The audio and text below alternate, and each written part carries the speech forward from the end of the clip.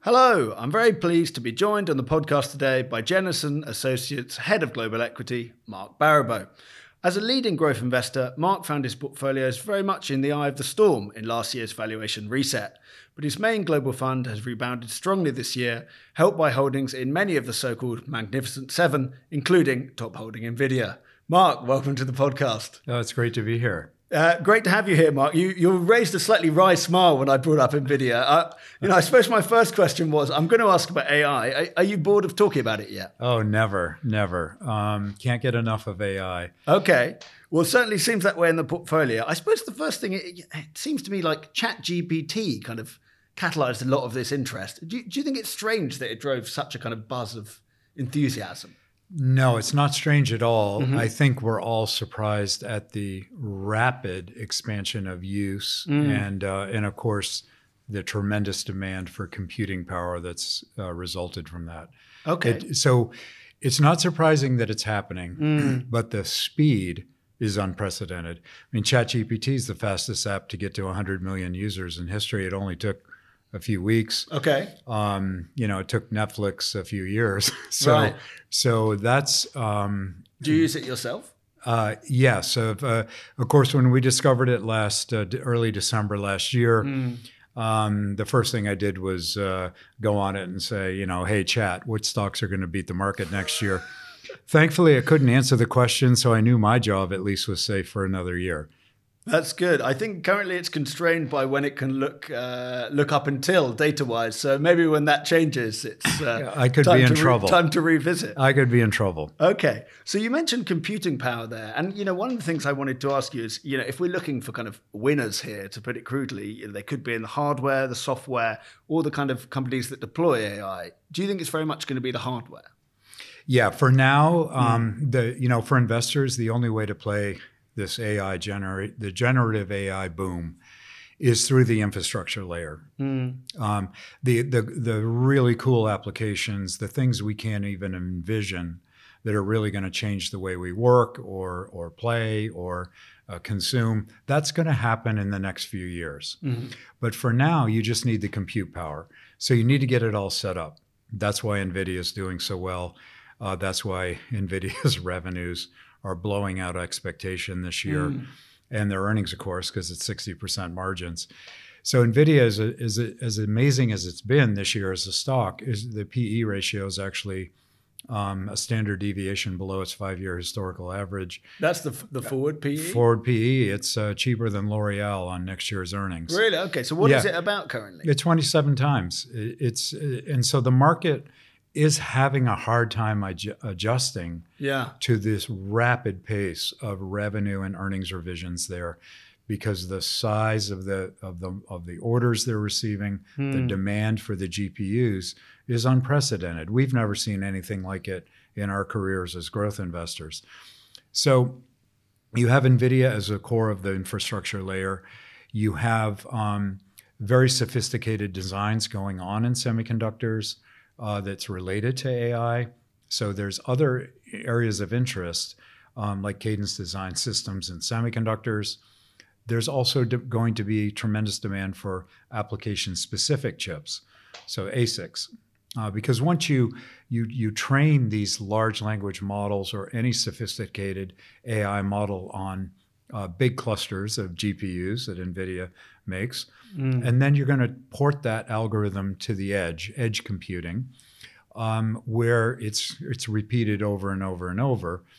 And you might use an application-specific chip like that, such as the chip that runs a Tesla vehicle. Okay, something that's optimized for a specific purpose. Exactly, and that automated driving was trained on NVIDIA GPUs, perhaps, but now you're going to move it to an ASIC that is going to enable the application to occur. So there's going to be big demand boosts there. And then you have the networking component. Yeah. This is all high throughput, right? The data coming in, data coming out. It has to be secure, and it has to be ultra high speed. So there are many different applications or software and hardware configurations in that infrastructure layer that are important. So we're investing there as well. Okay. And is this this theme, this trend, something you'd been positioning for, or more right place, right time? Because I think you already owned Nvidia, but you added to a bit to it late last year, and then I don't think you've been taking profits as far as I know. You got to let your winners run. We had a fortuitous trip last December. Our company, our research analysts and our growth PMs all went on a bus tour of Silicon Valley in December. That was planned in advance, of course. But the week before we left, ChatGPT was released. Right. And we were like, wow, this is mind-blowing what this could do. And so we had a real-time chance to ask all these tech CEOs as we were going through the valley, which at the time was in recession. It was like Death Valley. It was not like Silicon Valley. It was quite bleak. It was very bleak, lots of layoffs. And we got to ask them real time what they thought of this. And they all agreed they had to pivot their businesses. Wow, okay. To either use it to improve their own productivity or develop applications to sell to their customers that embedded it. So we were very enthusiastic about it. We got home. We started to, as you said, we added to Nvidia. We started to retool our investment portfolio on the technology side to take advantage of what we thought would be the next catalyst for growth in tech, and it was generative AI. We had no idea how big it was going to be so quickly. Yeah, that's a nice contrast between this amazing theme and then the kind of bus tour, kind of analog way of doing things. Good old-fashioned bus tour. Okay, that's very interesting. I mean, that kind of it sounds like you're very much still kind of very bullish and kind of looking for more ideas in this theme. I'd been going to ask. You said Nvidia on a forward PE of about 27 times. Last 12-month PE more than 100 times. So maybe, trailing doesn't matter. That's what your value investor will look at and say, "Wow, that's crazy." But that's the rear view mirror. Yeah. Okay. But you're still kind of very much looking for more opportunities or to add to this. You still think there are kind of ideas which are good value. No, look. This is being called the fourth era of computing, and you've gone through PCs, you've gone through the internet, you've gone through the mobile internet. Those are all mature now, including the mobile internet. We use it every day. It's changed our lives, but it's very mature. It's not growing a lot. And so what was going to be this fourth era of computing? And here it is, generative AI, just like that, right on time. Okay. And so it's going to take years to develop. So you have the compute power. That's got to be in place. That's build out number one. Build out number two will be interesting applications that aren't necessarily earth shattering, but they enable productivity. They make current applications that we use better, faster. That's going to be phase two, and that's going to be the next 12 to 24 months. Okay. Because companies are working really quickly on this, on the software side. Yeah. And then the third is which will be the groundbreaking ones, where things we can't even envision. Things we can't even envision. And they're going to be earth-shattering. Okay. Well, I won't ask you about those if we can't. Yeah, we don't even know what they are. What about the next 12 to 24 months then? Well, the area of focus will be in cloud-based computing, software as a service, because that's where all the innovation will really occur from an application perspective. And it's going to be everything from Salesforce, automation, customer service engagement, call centers, chat boxes. It will be in workflow automation for companies. It's going to be in multiple applications. Okay. And it's all around just boosting productivity. It's not about replacing jobs. It's about enabling you to do more because the AI engine is doing it for you under your direction. And are there kind of specific companies where you're in the portfolio where you're looking at what they're doing? Well, we would look at areas like in Salesforce automation or customer relations management, applications like that, like HubSpot, for example, would be a good idea. In the database side, the application needs to be very dynamic. You're using a lot of unstructured data. One of the companies that could benefit on the infrastructure layer, we're just not sure yet, but it's MongoDB. But their base business is accelerating this year, so it looks very good just based on their core fundamentals, but they actually could play an increasingly important role going forward. And what do they do on the infrastructure side? It's just an unstructured data, cloud-based database service. It's a way for companies to organize all of the inputs coming in that could be sales data, but it also could be video, it could be text, it can be all sorts of communication-based data. It's all about customer engagement and information that you learn. So these are all areas that we think could be very interesting, but we're not really going to invest in them on hype, right? It actually has to be, the base business has to be improving, and this could be an add-on layer. Okay. And so that's how we're approaching it. Sure. ServiceNow is another example of that on workflow automation. They seem to be out front with very good AI-based applications in development that they're going to roll out to customers. So is Adobe. So there's lots of different examples of it, but we expect a lot more to come in the next year. Okay, well, watch this space. Maybe we can step back a bit and, so how did you become a growth investor in the first place? Well, I think as you enter the investment realm, you can only be one of, two things, right? You can be growth or you can be value. And right away. So it's a kind of gut thing. Oh, it's absolutely. You look at a company and you say, wow, this company's doing cool things. It's changing the way we do things. And it's so much better. And it's growing fast. And you love the way the products and services work. And you can't wait to invest in this new emerging leader.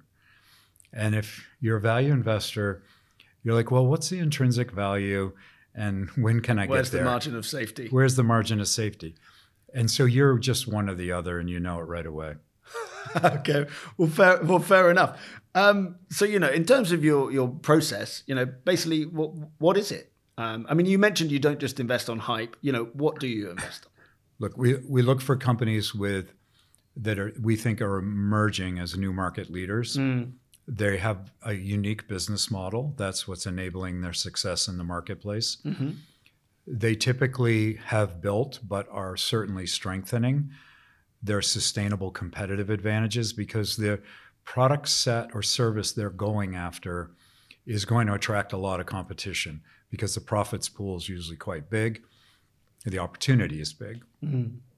So they better have a sustainable competitive advantage. Otherwise, you really don't want to get involved. And so we like to think of these companies as coming in maybe with three big catalysts. They don't always have all three. Number one, are they really bringing something to the market that's disruptive? They're going to change the way we consume media, like Netflix 10 years ago, when they decide, okay, we're going to stream video. Rather than mailing DVDs. There's not enough broadband. That's not going to work. Consumers aren't going to stream video. Okay, it works. Well, the media companies are going to fight back because you're gaining too much market share. So Netflix creates their own content. That's not going to work. They don't have any experience creating content. Then it turns out it wasn't too hard to create content. People overseas aren't going to listen. People in Brazil don't want just American Okay, they're going to create programming in local language with local talent and become a global juggernaut. Every step of the way, there were doubters and skeptics because they were always disrupting. They were doing something new. And it was a simple premise. Let's give the people what they want to watch when they want to watch it on any device. How simple is that as a disruptive comment? Yeah. And yet, they destroyed the media industry as we know it. Okay. Tesla's doing the same thing in electric vehicles. We've seen it repeated over and over in many different marketplaces. Yeah. And so we love that aspect. However, It doesn't come around every year. Okay. And is this catalyst number 2 and 3? Catalyst number 2, just innovative product cycles. Mm-hmm. So maybe you're a big company or a leading company, and you to sustain your leadership, to sustain interest in being a good stock so that you can outperform the market, you have to have revenue and earnings that are going to beat expectation. And good old-fashioned innovation is really what we look for as the lifeblood of most companies that we're going to invest in. And then the third catalyst is your addressable markets expanding. Maybe you're moving geographically, maybe you're moving to an adjacent vertical where you have core competency. All of these 3 can be major catalysts for growth that we look for. What we have found when we look at our historical return profile and the attribution of those returns is the companies that dominate our return over time have all 3. They introduced something disruptive to the marketplace.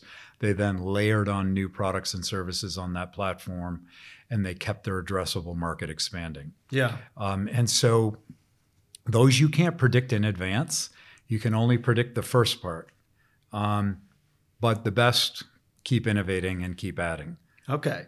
And, so how do you think about, we already discussed Nvidia a bit. How do you think about valuation?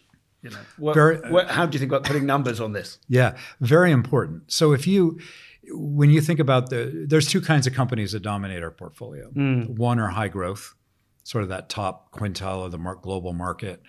Those are hard to value. The second is that second quintile, sort of stable growth, low double-digit growth. Kind of compounders. The compounders, LVMHs of the world, Hermes. Those are easier to value because they're not dynamic businesses. They're very well managed with a very distinct competitive advantages, very unique models that can scale at a pace that makes sense. So they're easy to value. There's a good time to buy them, good time to trim, good time to add. It's very well defined. So we love operating with those companies. But when we get to those fast growers, the ones that are making a huge difference in the world, they never come cheaply. Every time you look at them on paper, they're going to look expensive. So, but what's the market pricing in? Because the market obviously believes it's worth a lot more. You got to do your homework. You have to create a very detailed model of maybe just the next 3 years. Yeah. We don't like to go much further than that because obviously our visibility is limited. We just want to gain confidence in how big of the opportunity is for the company, what market share they're likely to have, what would be the margin structure when they scale to that level, and the cash flow they're generating. And we can discount that back to the present and decide if it's an opportunity or not. That's how we do it. And we like to think our edge is in identifying that magnitude of growth and the duration, because that's where we think most investors get it wrong or shy away because they look at a simple valuation structure and can't get their hands around it. Yeah. Okay. Thanks. I probably should have said, I don't think I've clarified already, we're mostly speaking about your kind of global fund today in the UCITS version called the Global Equity Opportunities Fund.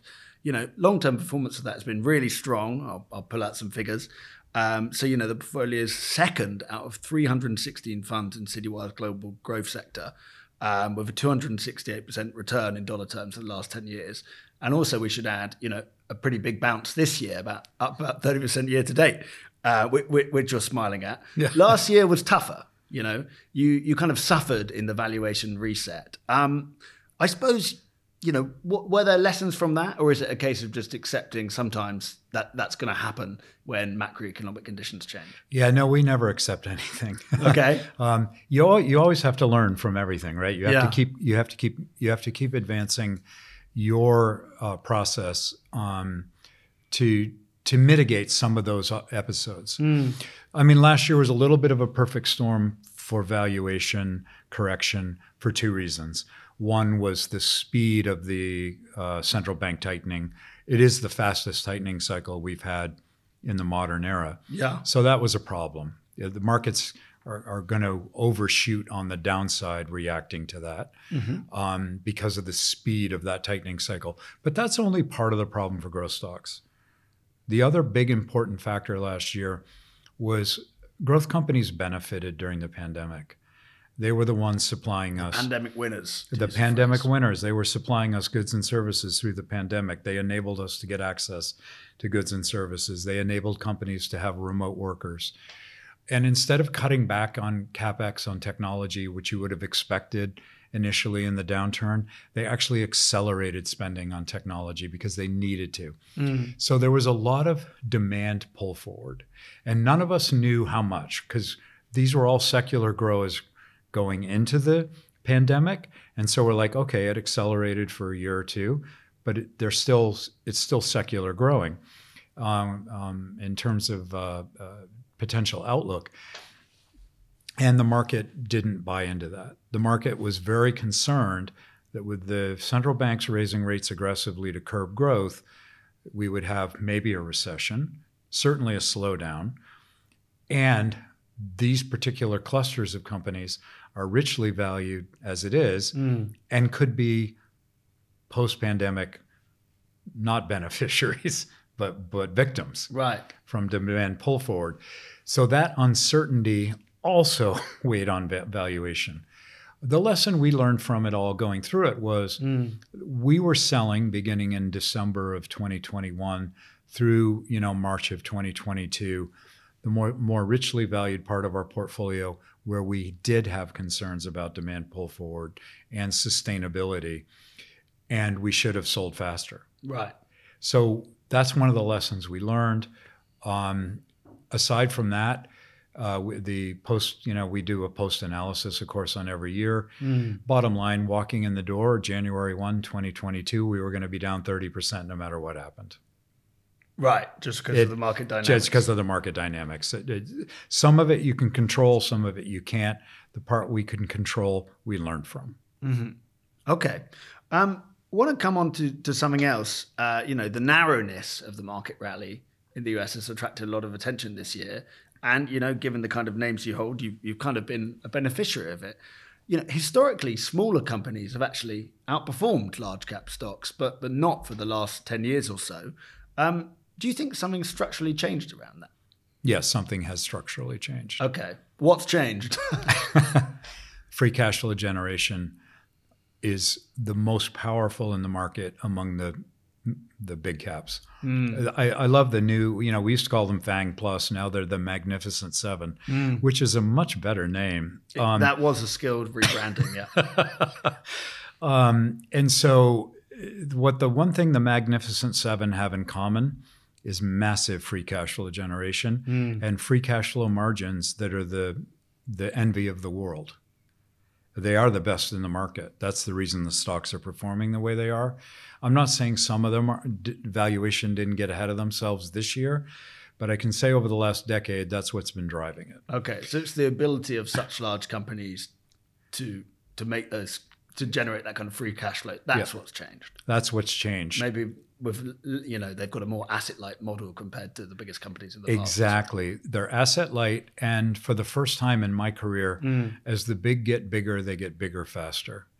The scalability is something we're not used to. And, it's not just for technology and these areas, the internet, et cetera. It's other companies as well. One of the other favorite parts of the market that we invest in is luxury because of the high margins, the free cash flow generation, the competitive advantage is unmatched. The return on capital is superior to other parts of the market. And they use direct-to-consumer business models, which are the best models in the world if you're a brand now. But the other thing they have is scale. It's very difficult to compete against an LVMH if you're a small brand with a hot product, because they can simply outspend you on the marketing side. They can spend on digital marketing technology. They can get you're faster to the direct-to-consumer model because they can help you build out a boutique store base.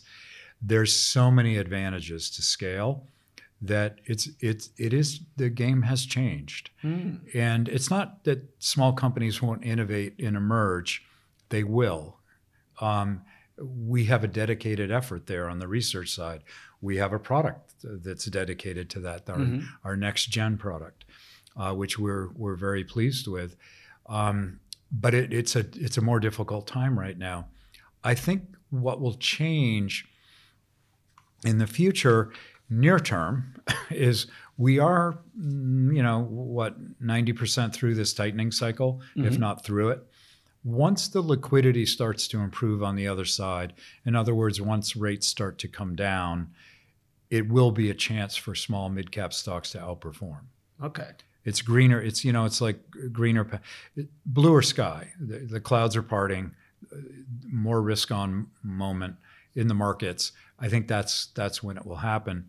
But it is a reason. For you, there's no point trying to anticipate or time that. No. Okay. One other kind of big picture market question.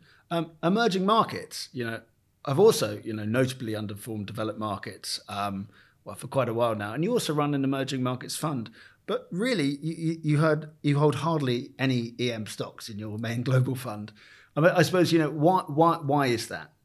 Yeah, we used to hold 15 to 25% day in and day out. You don't have the Chinese tech stocks and that. We don't have the Chinese tech stocks.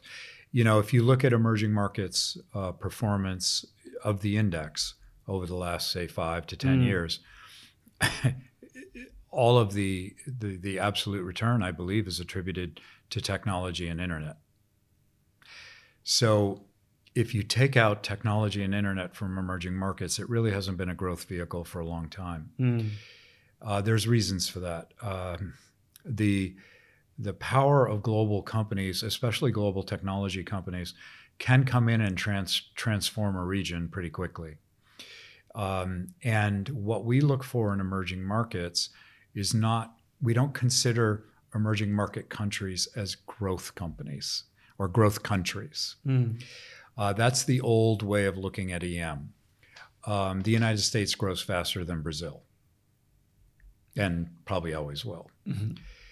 But Brazil is a rich place to find unique companies that are making a big difference to the future of Brazilian consumers. And it's typically in e-commerce and financial technology, because they're providing access to goods and services that those consumers have never had. And so you're looking again at technology.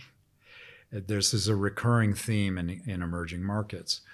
Now, the reason it's lagging globally is largely because China has damaged the internet sector in China. So that's off the table in terms of really a significant source of performance. And you're left with sort of semiconductor technology in Taiwan, which is quite dominant, but will be under competitive threat for years as the US, Europe, and Japan and China build out their own semiconductor manufacturing capacity. So it's a very unstable situation for emerging markets from that perspective. So we think our approach of just cherry picking specific business models that are making a big difference in their home region will continue to work over time. We like that approach. It's just it requires a more of a focus on the business model, less of a focus on the economic growth. Okay. A couple of last questions, Mark. I've got to ask you about a kind of another mega trend, electric vehicles. And you've already mentioned Tesla, which is perhaps the kind of, the face of pandemic winners, arguably. You cut your Tesla holding about a year ago. I mean, how are you thinking about it today? Yeah, it's a much smaller weight. We because a couple of things. One, its valuation expanded a lot over the years. It became a big powerhouse of a stock, as well as a company. But beginning last September, October, it became apparent to us that demand was starting to slow. Right. There's for EVs or for Tesla specifically? For EVs. And it was mostly macro related. So there was price war competition in China because demand was weak there. Then demand started to weaken in the developed markets because of the macro. And so Tesla had to cut price to move merchandise. That's not good for the pricing structure, not good for the margin structure. There was a reset in the valuation. And then early this year, as demand stabilized and there were signs that those price cuts were working, we added a little bit weight back. Okay. But we're at a lower position size in the portfolio than we have been historically in the last 5 years. And that's just because the market's a little more mature. There's more competition, although they remain by far the leader. As you know, the Model Y is the best-selling car in the world today, passing the Toyota Corolla. So the baton has been officially passed from combustion engine Japan to EV U.S. innovation. So that's a good baton passing for the world in terms of the environment. And we really like the path going forward. But we think for Tesla, the next phase of growth is not the electrification part, it's going to be the software. And autonomous driving. It's autonomous driving and the software. And it's going to be, they're by far in the lead. And we think it's going to be a horse race between them and the rest of the industry. And the rest of the industry isn't going to be able to do this. So just like after Apple iOS took the world by storm and with the iPhone, Google came to the rescue of everyone else with Android, made it free, and the rest of the world adopted Android, and we had a big ecosystem of smartphones, right? Okay, so you're looking for an autonomous driving Android. We are, and it's either going to, we think, come from Nvidia or Mobileye. Okay. And that's what's going to be the technology that other auto companies adopt to take on Tesla. Yeah. All right. Last question, Mark. We mentioned, 268% return over 10 years, unbelievable. Repeating that this decade with interest rates being higher or no longer zero, it is going to be hard, right? I suppose, how are you feeling in your gut as a growth investor today? AI. To the rescue, right? So we didn't know where the next big catalyst was going to come from, and now we know. Okay. It's going to be years to play out. So we're looking forward to that. All right. Well, thanks very much, Mark. That seems a fitting note to end it. So brilliant to see you, and thanks for coming in today. Well, thank you very much.